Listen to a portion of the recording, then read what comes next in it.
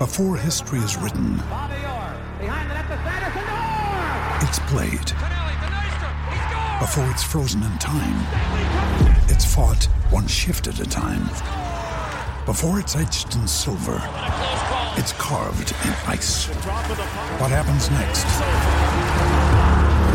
will last forever. The Stanley Cup Final on ABC and ESPN Plus begins Saturday.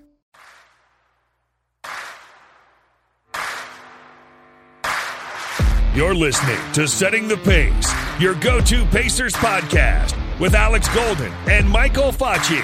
Miller for three. Oh, he backed it in. He backed it in. And the game is tied. We're going to overtime. Warren lets it fly. Yes. T.J. Warren is not human. Granger catches, shoots for three to win it. He hits it. To go. Brogdon for three. Got it.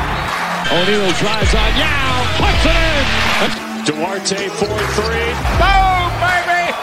Anthony attacks. Hibbert denies him at the rim. Karis LeVert, people don't realize how good he really is. LeVert, skies high for the jam. Stevenson passes into Sabonis for the basket.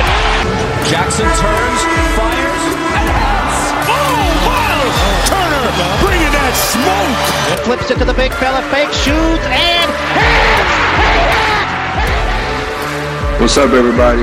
This is Dwayne Washington Jr., and you're listening to Setting the Pace. What's going on, everybody? Welcome back to another episode of Setting the Pace, and joining us today from the Fieldhouse Files is the one and only Scott Agnes. Scott, thanks so much for joining us. How you doing? I'm good, fellas. How are you? Doing pretty well. Facci, how are you doing, man? I'm doing great. Pacer basketball is back. I mean, not the preseason game we wanted, but come on, the best is yet ahead. So I did already recap this game with Rhett Bauer, but Facci and Scott, I'm curious your thoughts on what you took away from that first preseason game against the Knicks. I'll start with you, Scott. Sure, yeah, Alex. I think the things that jumped out to me was, one, the things that we saw from lottery pick Chris Duarte carried over.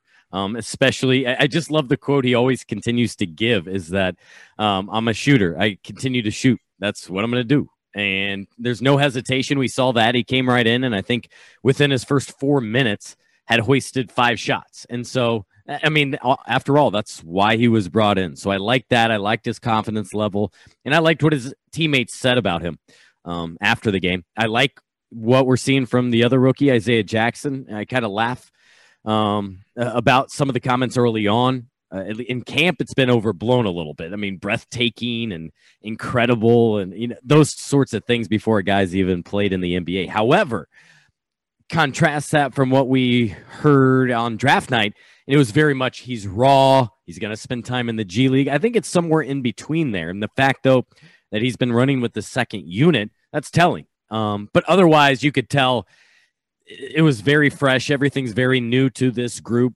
Defensively, didn't quite have that urgency. Offensively, still very vanilla, I thought, and didn't get into too much. But as I wrote, I think Rick Carlisle and Tom Thibodeau have two very different philosophies to begin the preseason. Carlisle eases into things, and Thibodeau, it felt like he treated it like a regular season game. Julius Randle, nearly a double-double in 30 minutes. I was like, oh, okay. All right, then, bring it on.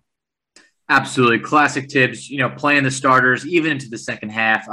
So I'd say one of the major takeaways, Scott, that you touched on, obviously was a play of Chris Duarte. That's what everyone was excited to see. And I felt like, sure, while it's just preseason, he lived up to the expectations of this he's different than recent Pacer, rookies. This is a guy who can create his own shot. I thought it was a great first step forward from, what we saw in Summer League to a great in-between before the regular season.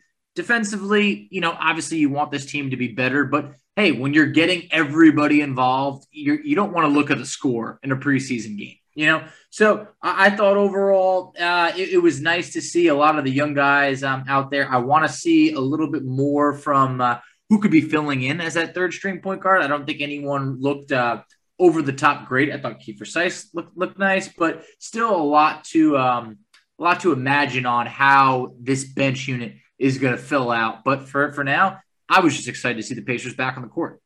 I would agree. I love that enthusiasm too. So many people, and you'll probably get into it, but it's always talking about transactions and what if. I love the fact, let's just talk ball and what we saw offensively, defensively, those sort of things as you usher in a new season. I don't know how you can't have some kind of enthusiasm like that. I know it's been tempered a little bit, mainly because of health with 3 guys missing time. Now 1 guy dealt, but otherwise, yeah, I think it's just going into a new season with opened eyes and understanding that it's going to take some time, especially when you consider a brutal start to the schedule. That's going to be rough November. Basically, if you consider it 10 straight games on the road, and when you factor in jumping back for one-offs. And so I don't think it's going to be pretty early on. I think you got to hang with it. But there's many things, not only that we'll be tracking, but a lot to like, I think. The other thing I didn't mention too much was I really liked what Miles Turner did. He looked refreshed, reinvigorated, probably physically and mentally, right? We also saw I think it was his Instagram post about losing weight, getting his mentals in check, and being re-energized for the new season. No, I completely agree. I thought Miles played really well in the little bit that he played. I mean, obviously just the first half. I felt like it was a rough game for Brogdon. I felt like he almost was just kind of going through the motions. I hate to say that, but it is preseason. I understand how it can be difficult to get up for the game, but at the same time, still a lot to learn here with the new offense being put in, new defensive scheme was being put in. So lots still to learn here, but I got to ask you, Scott, looking at the guys that are filling in for our 2 injured players, Karis LeVert and TJ Warren, we saw Jeremy Lamb and Justin Holiday. Did you like what you saw last night from those guys? And do you think that those 2 guys are the right fit in that starting lineup? I think for right now, it's the correct call. Those guys have earned it. First of all, being veterans, being experienced. It's an easy transition to put them right there in the starting lineup. I mean, we all know Justin Holiday can do just about anything that is asked of him. And by the way, he's going to do it without complaining. Which isn't always the case for players. But he's entering year 2 of his 3-year contract extension that he signed a summer ago. I like him in that starting bunch right now. However, I think he can provide more pending health with everybody with that second unit. I think there he'll be able to be more of a focal point versus, with that starting group, much like Miles, he's kind of an option, kind of a last resort. But how many times has he been called upon? He made all 3 of his threes last night. And I thought there were times when with that starting bunch, you kind of looked away from him to try to do other things. And Jeremy Lamb, I kind of felt like him and Malcolm were the 2 that kind of looked a little stiff. We're kind of just getting back into it. I wondered about, do they need some yoga the way they were running up and down the court? But again, I mean, and it was the first minutes of the season. The positive note for Jeremy Lamb, he rebounded the hell out of the ball. 9 rebounds. I mean, that shocked me. He was averaging over a rebound a minute every couple of minutes there, even had more than Domas. So from a positive side, I did like that. But he's just been, especially in last year, we'll see with this new scheme and Lloyd Pierce running the defense. He was just such a liability on that end of the floor. You mentioned the rebounding from Jeremy Lamb. I thought that was, spot on because Lamb came out with comments recently saying last year he was very hesitant to kind of get in the paint because of his knee injury. That was something he's very cautious about. And then he comes out and he delivers on the rebounding. So Scott, do you think we can maybe anticipate that Lamb could be a somewhat decent rebounder this year? Or is this just like, 9 rebounds in 16 minutes could be a fluke? I'm honestly just not sure in this limited scope what to make of that, right? I don't think we saw enough from anything in after game 1, whether it offense, defense. I think much like Rick had said, they're breaking it down, they're keeping it simple and go easing into things with this unit as he and his staff, because remember the entire staff is new.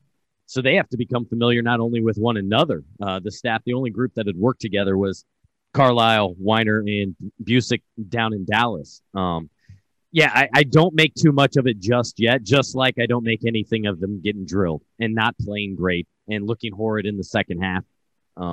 That wasn't good. I actually didn't mind, though, the fact that we saw guys play because for those that haven't read, we and the media, we haven't been able to see that stuff in practice. What we've been limited to is the 3-point shooting, the ringing of the bell, and some free throws. So for me, I wanted to see what Dwayne Washington Jr. looked like and Kiefer Sykes. And the fact that I was surprised that even the Exhibit 10 guys got in and got a chance for at least 6 minutes.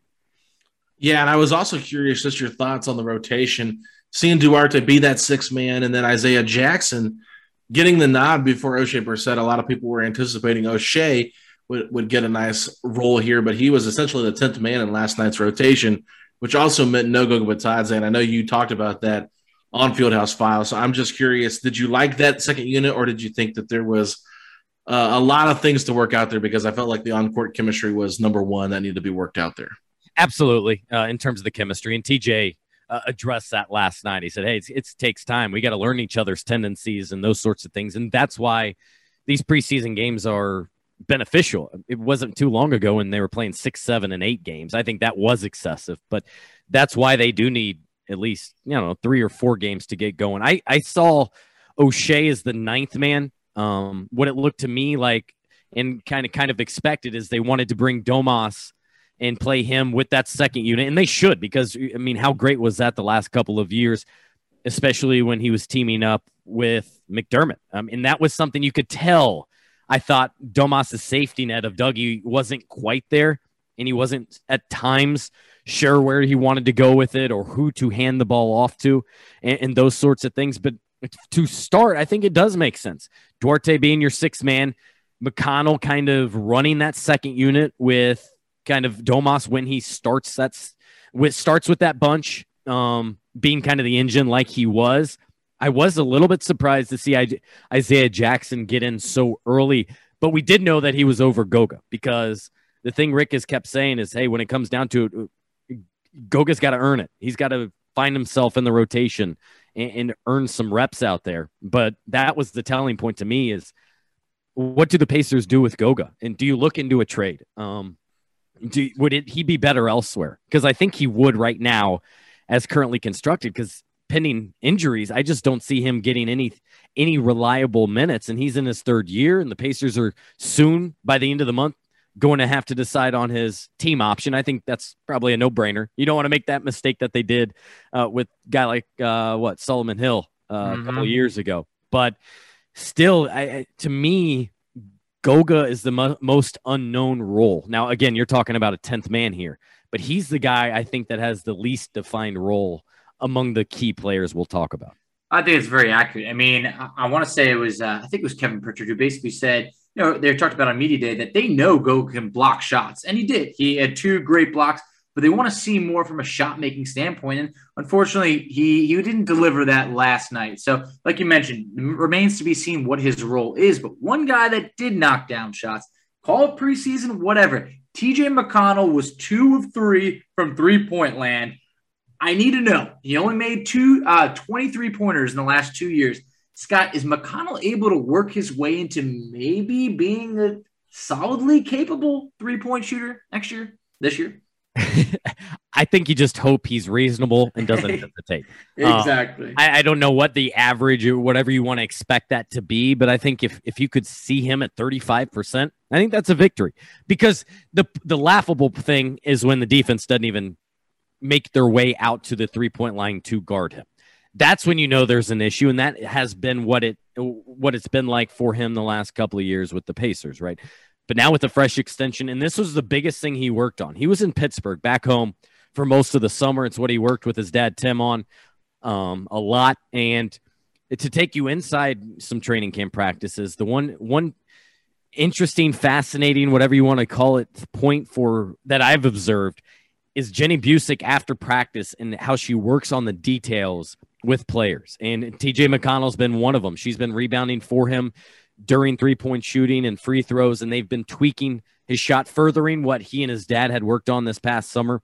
What I didn't realize till talking to him, it was earlier this week, was that he has not always had that hitch. It's not something that he had in high school or even college. He said it's something he developed a couple of years as a pro, lost confidence, saw opponents not guarding him, and then it's kind of just stuck with it because sometimes you just don't want to change or it takes a while. Well, he knew that was a huge weakness of his, and yes, he doesn't need to be a 40% three-point shooter, but he needs to be respectable. He needs to make those guys guard him. And so that's why he prioritized that. Jenny's been helping him out. Jenny's been working with Domas a little bit on shot and where those sorts of things. And I even observed, her working with Jeremy Lamb. They were talking for what seemed like 15, 20 minutes intently about something after a practice. And that's the other big thing that I think fans will recognize and players are already talking about is how Rick empowers his assistants. And we don't need to go probably too much into last season, but we know that obviously wasn't the case. Nate Bjorkgren couldn't hire staff and then never empowered them, never entrusted them to do their job. And that has been a direct opposite of things here. While Rick is fully in control and has more power than probably any head coach or influence, I should say, of any head coach I've covered, and he's my fourth, he also values his assistants and allows for them to run drills or to lead drills, or Lloyd Pierce, take this defensive drill for the next 20 minutes. Now he'll insert himself or maybe pull guys aside or make a point, but he allows them to do their job. And I think that's awesome. I want to transition a little bit into what happened during the second quarter that had nothing to do with the game. Edmund Sumner was traded to the Brooklyn Nets along with a second-round pick for a guy that will probably never come over from, I think he's in Europe somewhere, and play for the Pacers. But I'm curious your thoughts on the Pacers, moving Sumner to create that open roster spot. Me and you and Facci, I believe, talked before about Keelan Martin and what they're going to do with his guaranteed date. They pushed it back, and it's up until the start of the season, I believe. Your thoughts on whether you think Martin returns to the team now that they've traded Sumner and got that off the cap and gotten that roster spot open, and them also bringing in Brad Wanamaker to compete for that final spot as a backup or third string point guard? Yeah, there's a lot there. First of all, in terms of Keelan, yes, you could have just waived him and opened up some money on the salary cap. However, they had roughly, $500,000, let's say, available right now under the luxury tax before this move. If they just waived Keelan Martin and his contract became guaranteed, it'd still be below the veterans minimum, which would have made things difficult. So not only did they open a roster spot, but the Pacers also now have a little bit more wiggle room, roughly $2.8 million to work with. And that's notable when you consider you want to have options to bring in a guy. They have several trade exceptions at this point that they have not used relatively, but this trade also acquires that. The thing is, and I was texting about someone the day Edmund Sumner got injured. I go, there's a good chance they might waive him, right, just to simply open the roster spot. But by simply moving a second-round pick, they were able to get off this money and create that roster spot. Now, you talk about the third string point guard, and I thought Carlisle was very open last night when I asked him about this. And you can't ask, the deal hadn't gone through. So you have to get creative to take people inside media about something like this. We knew that they were going to bring in Brad Wanamaker, and he's a point guard, but you can't ask about the deal. It wasn't completed yet. So I asked him, where are you at with this third string point guard? Is it kind of still open for business? And he said, yeah, absolutely. It's up for grabs. And so that wasn't surprising given Sumner's injury and Karis LeVert's injury. They don't know right now when he's going to be back. They cannot plan that he's going to be available for opening night. Now that's their hope. But again, back injuries are finicky and likely it's something he's going to be dealing with the rest of the season from what I've been told from people that have dealt with lower back injuries. And Malcolm Brogdon's one of them, by the way, that has dealt with them. So I like the move. It opens an opportunity up here for Brad Wanamaker, who, by the way, is an older vet. He's played in the league just a couple of years, but he's 32. He's a Pittsburgh guy like McConnell, but is actually 3 years older. So he's older. He kind of has that veteran element, although so does Kiefer Sykes. He's played overseas 7 years, a little bit bigger. And he has some playoff experience with the Celtics. So it's very much now his job to win, but it's not a given. Yeah, that Kiefer Sykes is 28 years old, so a lot of people might think he's a rookie. But just like you said, these guys are older than they appear. But basically, when you bring in Brad Wanamaker, this is a guy who has some pretty solid experience in playing with Golden State Warriors, Celtics. I think he had another stop in the league. We saw Kiefer Sykes, Dejan Jarreau kind of draw the compliments from Rick Carlisle after the game. But do you think Wanamaker coming in there and his NBA experience maybe has that edge over Sykes and Jerome? Yes, I do believe he has the edge. For one, because he has those aspects that Carlisle looks for. Secondly, you're not bringing him in if he's comfortable with their other options, right? Giroux, rookie just getting started, has a lot to learn. Two-way guy. I think he'll probably spend most of the year with the Mad Ants in the G League, much like Dwayne Washington Jr. Sykes, I don't see him making the roster. Even before this, I didn't. I thought they probably, before the injuries to Warren and Karras, I thought Keelan would probably be waived, and more than likely they would keep that roster spot open, which is, again, I think I've told you guys, but that's something I'm pushing for. I would like to see them just manage that roster better and keep an open roster spot. But my belief after talking with some folks is this is Brad's job to earn, as I said, and it goes along the lines of what Carlisle is wanting, and that's more of a veteran, experienced guy. Again, he's not necessarily wanting to waste 2 or 3 years developing some guys. And I was surprised how much he spoke of the value of a third-string point guard, and especially with Karras being out. What if you're playing a lineup, for instance, of Malcolm and TJ McConnell and whatever? Who's your backup guard then, right? And so this is where a guy potentially like Brad can step in and be that backup point guard and kind of share in those minutes if needed. Yeah, I thought it was interesting too how Carlisle mentioned that, and I feel like it's one of those things where to a lot of people it's like, who cares? It's a third-string point guard, but look at the times over the past couple of years where we've actually needed a third-string point guard. Donald Sloan's a name that comes to mind. AJ Price, another name that comes to mind. Like, these are guys that played significant minutes when a player was injured, and I think that it is important to watch that. But what do you like about Brad Wanamaker's game? Clearly, he's bounced around for a certain reason. He's still fighting to keep his job in the NBA. I know that he's got the experience, and I think that's a big deal when it comes to being that presence, on a 15-man roster, being that third-string point guard. You want to have that experience, that leadership. But I'm just curious, what do you like about his game, and what are maybe some pros and cons to it? For sure, yeah. So to start out, I think he's just a little bit bigger guard, 6'3", rather than Kiefer Sykes, who's not quite 6 foot. So that just in itself gives him an edge. On the con side, he kind of lost his shot last year. Was not a good three-point shooter. I think he lost his confidence and was part of a trade where the Warriors could help shed some contract, and so that doesn't help his case. The positive, as I'm writing right now, actually, is the fact that he has that playoff experience. He was actually against the Pacers. Remember that playoff series when he was with the Celtics? So while he didn't play much, he has gone through that, and he can be that emergency point guard, essentially. Again, yes, you hope someone in this role doesn't get a lot of action and is seldom used and is more like a 12th man in need. But you can't completely neglect that position or maybe give it to someone who has zero experience. I think the best case scenario would be for a guy like Dejan Giroux to pop, to maybe ease into things. He goes to the G League, and all of a sudden, much like O'Shea Brissett, stands out, and he would be able to kind of serve that multi-purpose because he's a better defender. He's young, a little bit more athletic as well. So you would like that. But I think much like Carlisle versus Bjorkgren, I think Wanamaker just has a little bit more experience and certainly more credibility right away. With threats to our nation waiting around every corner, adaptability is more important than ever. When conditions change without notice, quick strategic thinking is crucial. And with obstacles consistently impending, determination is essential in overcoming them. It's this willingness, decisiveness, and resilience that sets Marines apart. With our fighting spirit, we don't just fight battles, we win them. Marines are the constant our nation counts on to fight the unknown. And through adaptable problem solving, we do just that. Learn more at Marines.com.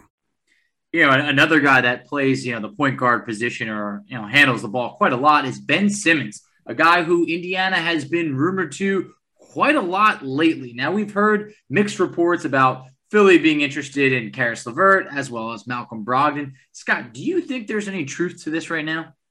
No.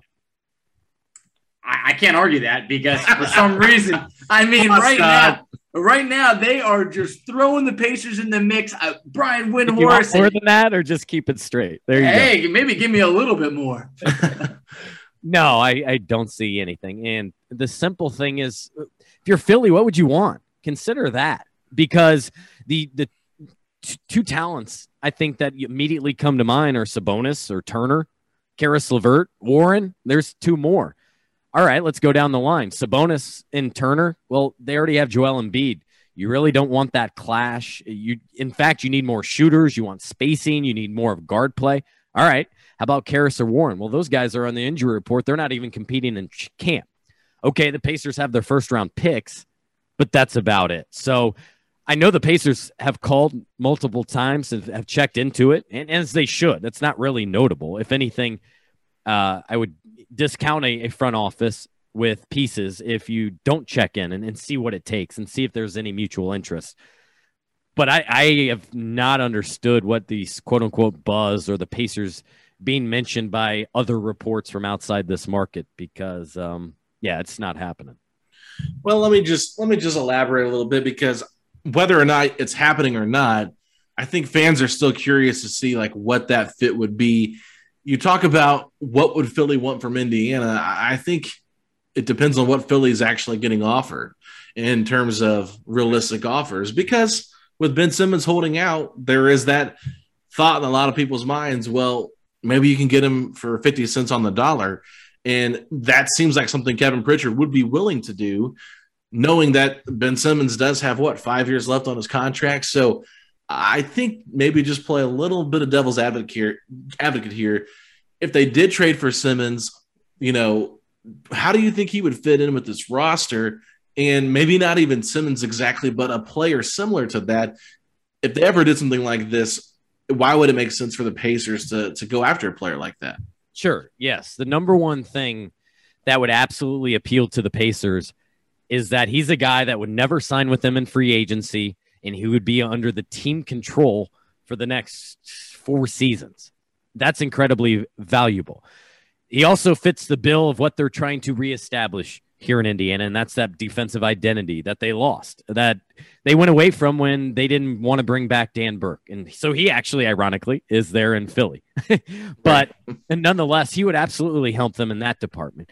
I've never, personally, I guess is what I'm saying, I've never been a big Simmons guy. I don't think he's a point guard. I think he would be better suited playing in the front court. We know he can't shoot. He's not dependable late in games. The fact when you can't trust him to shoot the ball, to score the ball, to go to the free throw line comfortably, that's a huge red mark for me if you're just strictly talking about his game. Now, I would also like to see him just lock in and get work done with like a shooting coach. And I know I forget who's mentioned it, but I would love to see him go down to San Antonio and just work quietly in a small market away from, the LAs, New Yorks, Philadelphias, and just lock in on proving himself and getting that shot right, because that's troubling. But yes, from the Pacers standpoint, and generally what they're trying to do is they're trying to get players they can't get otherwise, probably much like Karis LeVert, and his contract generally is appealing. I mean, on the back end, I'm looking it up now, $40 million in year 4.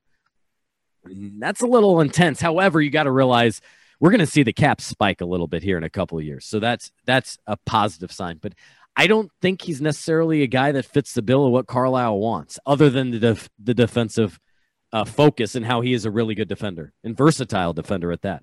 Scott, a man that is owed $140 million plus who cannot shoot scares me to death. I am with you completely that, okay. Man, yeah. It would have to, if there's any scenario where he used to land as a Pacer, it would have to be a 3 or 4 team deal. Otherwise, the Pacers would be giving up far too much for a guy that, to be honest, I mean, I'm going to flat out ask you, what type of Ben Simmons do you think the Pacers would be getting? Is this a rejuvenated and hungry Simmons, or is this a guy who, is still the same old Ben Simmons? I wonder if he'd be happy in this market, right? Because he's one of those that seems to be wanting a bigger market. I think he would be better off, like I said, kind of quote unquote disappearing for a little bit, going to just to throw some out there, going to a Charlotte, Orlando, San Antonio, Indiana. Like Markelle Fultz a little bit, right? He kind of could get out of the spotlight. I think he would be beneficial there. But yeah, Fauci, I'm completely with you here. I think that is a lot to invest in him. So you got to be awfully careful. Now there's some pieces on the Pacers roster. I think basically everyone's expendable, right? No one is good enough on this roster to quote unquote be untouchable. But for the asking price that Philly is surely wanting, at least at this point in the game, I think it would be criminal for the Pacers to participate.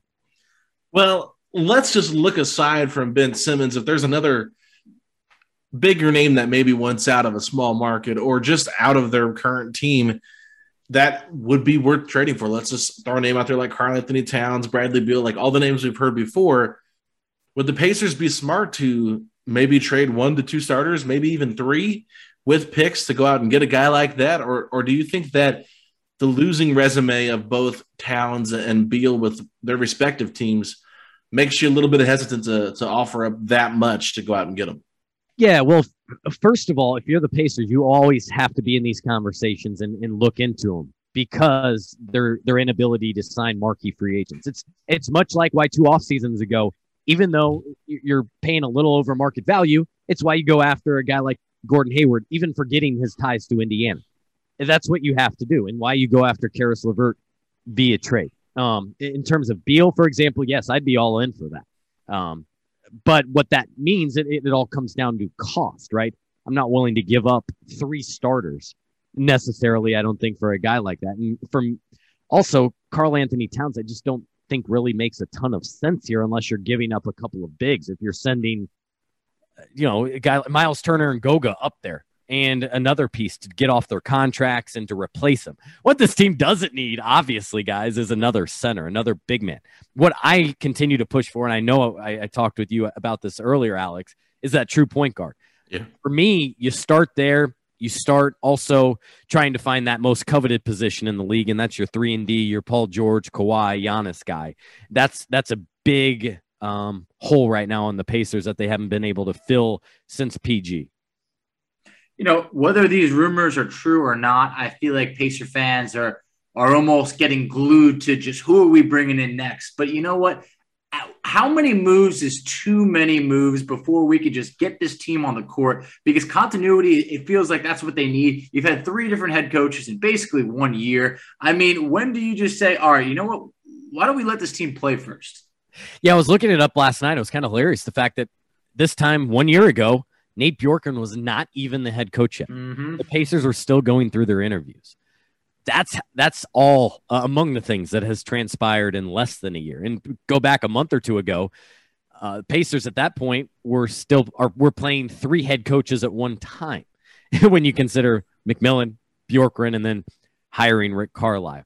I think and you guys maybe have a better pulse on it than anything. My feeling is Pacer fans are just restless with running it back yet again. Yeah. They see the pieces.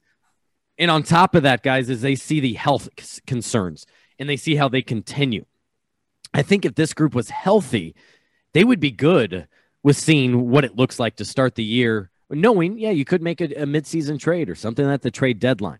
I think that it's one thing after another that it's just become a little bit exhausting for fans is how I view it. And so therefore, in addition to the fact that everybody in this league, it's a transaction game, more people care about a potential trade than they care about last night's game or, a feature about the player. That's just how it is, for better or worse.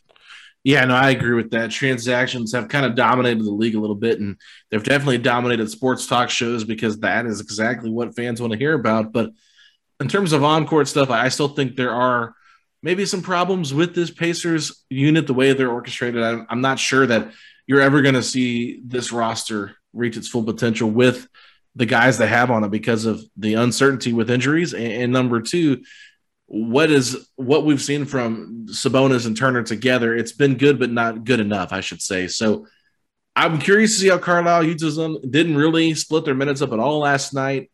Weird kind of rotation because they only played 1 half. But last question for you, Scott, as we get back to actual basketball stuff, did you like the way that they used Domas in the 5 out and didn't really have anybody in that dunker spot, or do you think there's different ways they can utilize both those bigs being on the court together? Yeah, I think I'd prefer more of a hybrid. Again, a small sample size, but at sometimes, especially without Dougie out there. I missed him. I think that's a huge loss for him, at least to start. Now, given anyone he plays with in the 2-man game is fantastic. We all remember him and Lance a couple of years ago even, right? They picked up and had instant chemistry. That's just part because of his IQ and such. But I think you have to lean a little bit on Domas's strength, and that's bullying his way in the post at times. We do see, not that he gets careless, but he puts his head down a little too much and can get called for that offensive foul, and then he goes to the officials and complains a little bit. I think that takes him out of his game just a tad, just purely off of game one, where it was kind of strictly 5 out. And even if you've seen the combination of kind of a dribble handoff to Miles, while not surprising, it's a little odd to see center to center. And the fact that Domas to this point has not proven that he is a reliable or a guy you really want taking 3-pointers, maybe when he's wide open and such, but not within the flow of the offense, because I'd much rather a Justin Holiday, a Jeremy Lamb, or even Malcolm take an open 3 over him. And then Miles, I'll be curious to see what he makes of it. Remember last year, for the betterment of the team, he kind of turned off offensively and stayed out of the way. You don't want that. You need to be involved in some capacity, and I hope Carlisle and Mike Weiner tap into that at least a little bit. I'm definitely very excited to see that. But Domas, I mean, man, I'm already not expecting him to become a 3-point shooter, but at least a mid-range free throw line jumper. If that can be consistent, I think that could really take his game to the next step. But Scott, if there's one thing that you're looking to see in the next preseason game, what would that be? I think their disposition defensively. That's the number one thing they've been focused on. And I don't know, it wasn't quite lethargic, but I wasn't able to form a true opinion on what they were trying to do defensively. And they were out physical there a little bit by New York, and they were fully expecting for it to be a physical, tough opponent, right? And I just didn't like what I saw there. But again, first game and such. So I'll be watching more than anything the defensive end of the floor. I don't care win or loss any of these preseason games. Didn't the Colts and Peyton train all of us here in Indy that preseason, in terms of the outcome, is relatively meaningless? However, I do want to see progress, and it starts on the defensive end. I completely agree. And by the way, I hinted at that. Go ahead. I should mention, you can throw out all the stats you want. To me, it was at the bottom of the box score. 4 total turnovers for the Knicks. 4. Yeah. Whatever happened to like being the first preseason and guys being sloppy and uncomfortable and going through the motion, to only force 4 turnovers while turning it over 4 times that yourself, that was the most troubling thing to me. Yeah, well, I kind of hinted at this on Twitter. I said, well, if you're starting Jeremy Lamb, don't expect a lot of great defense. No offense to Lamb, but it's just not what he's really good at. And he got a reach around there that he missed on and got Turner a foul. He's got to get better defensively. I don't think Sabonis is the greatest defender. He's gotten better at moving his feet, but still not something he's great at. And I thought Brogdon looked a little slow last night. So really just like I want to see more defensively. And then, of course, that second unit to me was just kind of not – they were kind of tough to watch at times on offense especially. It just felt like it was very clunky. But that is what happens when it comes to the preseason. But, Scott, we got to get you out of here. Anything you want to plug for your Fieldhouse Files website and podcast? No, just appreciate people checking it out. Right now, I actually do have a 20% off offer for fieldhousefiles.com here running through the next week and a half or so. So if you haven't given it a try, go ahead and do that. 20% off the cost. And I mean, if you're going monthly, it's $4 a month and writing daily over there. So check that out. I hopefully the trouble to start camp is you got a lot of news. Hopefully we'll have some breathing room here and we'll be able to spend more time writing some features and such. I got a lot in the bag there that I look forward to sharing with fans. Can't thank you enough, Scott. Definitely appreciate it, and look forward to talking again soon. Good stuff, guys. Thanks for having me. Okay, Vachi. So just had Scott Agness on, and I think we'll probably try to get him on once a month. He's a great beat cover for the Indiana Pacers, and I think he does a great job over at Fieldhouse Files, and always enjoy what he has to say. Absolutely. Scott has some great insight. Always great to be able to break down some actual Pacer basketball instead of just some of the rumors that are flying around. But we had to address those as well. Absolutely. So, guys, if you haven't already, make sure you go back and listen to the Kevin Pritchard podcast that we did on Wednesday night. We also had a recap of the Knicks game. If you're interested in that, I don't think a lot of people really care too much about in-depth recaps on preseason games, but we did touch on the Edmund Sumner trade as well. That was me and Rhett Bauer on Tuesday evening. So 3 episodes for you guys this week. Next week, we should have a couple more out as well. Don't want to tease it too much, but we will have a special guest on next week, barring any schedule changes. But Fachi, as we wrap it up, any final thoughts? I'm just going to say you guys aren't going to want to miss the guest that we have on next week. I'm just going to leave it at that. But Other than that, as we wrap up, I mean, Alex, it just there's something different in the air now. It's just no more waiting. Pacer basketball is here. Yeah, no, for sure. And real quick, just to kind of tease our guest a little bit, it will be a first-time guest of the show. And let's just say that he is a basketball player. So we'll just put it at that. But anyway, Facci, I felt like you should have tweeted this out because I almost stole your text message and put it out in a tweet. You texted me today and said, it feels like the Chris Duarte era is officially here. I want you to elaborate on that because I kind of get the sense that we are in the Duarte era and we might be looking at this team in a couple of years as a totally different team with Duarte as the focal point of the team. And it's completely true. And, just for context, through one of the sites that Alex and I use, it had a Pacer player's name in there, and Alex updated the profile and he let me know the password. Let me know that, it ended up having Duarte and a combination of some other characters in there. And when I saw that, I went, wow, the Duarte era is really upon us. It really felt like a shift in the tides of like, he's arrived. I mean, guys, if you still don't believe, open up your eyes. This man is silky smooth out there. It's at the point where, hey, we were all guilty of it. We knocked the pick because of his age. He's 24. How much better can he get? Guys, he's already good. He's already ahead of where, any other 18-year-old would be who's not maybe a top 3 pick. So this guy could contribute right away. And that's the Pacers' plans. Any talk of Carlisle not playing rookies, I think that's the old Carlisle because this Carlisle happens to love the rookies the Pacers have. Well, I feel bad for Duarte because I feel like he's going to get this knock a lot. I heard Mike Breen call him the 24-year-old rookie about 4 to 5 times last night during the game. And it's like, do you guys have to bring his age up every time? Like, it's like this age discrimination or something, like you can't be a rookie and be 24 or something like that. Like, I get that he's a little bit older, but his story is incredible. And I think that that's what they should be highlighting more. Hey, look at this guy. He came over to the USA when he was like 14 years old and was trying just to make it. Barely was just scraping meal to meal, trying to live here just for the American dream. So, I mean, we made some strong comments on it during draft night, but now that he's a Pacer, we're all in. We want the best for him. And Kevin Pritchard said it on our podcast Wednesday. I don't want to set the bar too high for these guys, but we think really highly of them. So, it's okay to be excited about it, but also temper expectations because, look, with rookies come growing pains. You could tell last night, I could at least, how nervous both of them acted in the beginning of the game. And I think Duarte got a little bit more comfortable as they went along. Felt like Isaiah Jackson still looked a little bit more nervous, a little bit more unsure of what to do. But I think that'll come with time. And, it's exciting, but at the same time, just remember the speed of the NBA game and everything going on around it.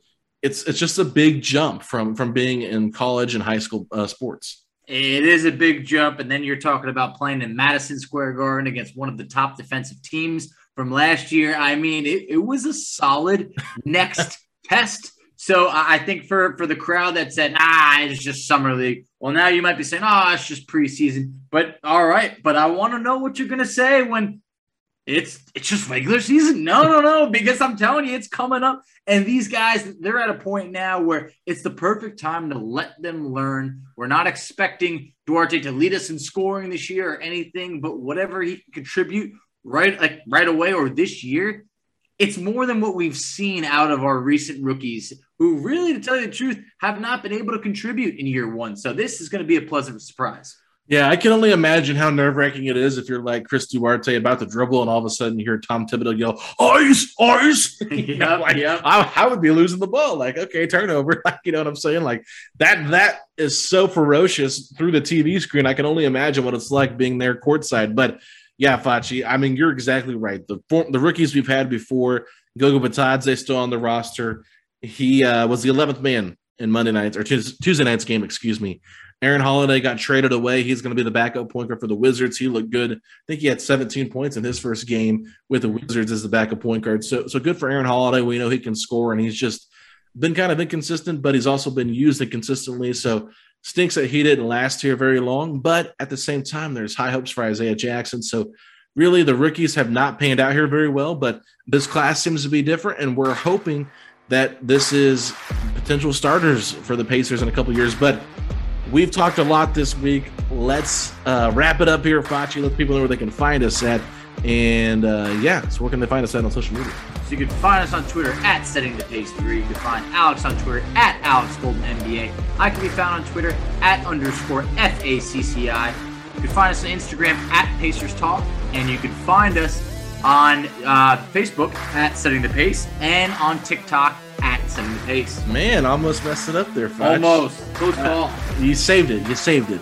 All right, everybody. If you are a fan of the Indiana Pacers and you are hoping to see a big game from Isaiah Jackson against the Cleveland Cavaliers on Friday evening, say these 3 words. Let's go, Pacers! Talk to y'all later. Where's some smothered chicken on that one? Smothered chicken! All healthy, we're going to be a tough out.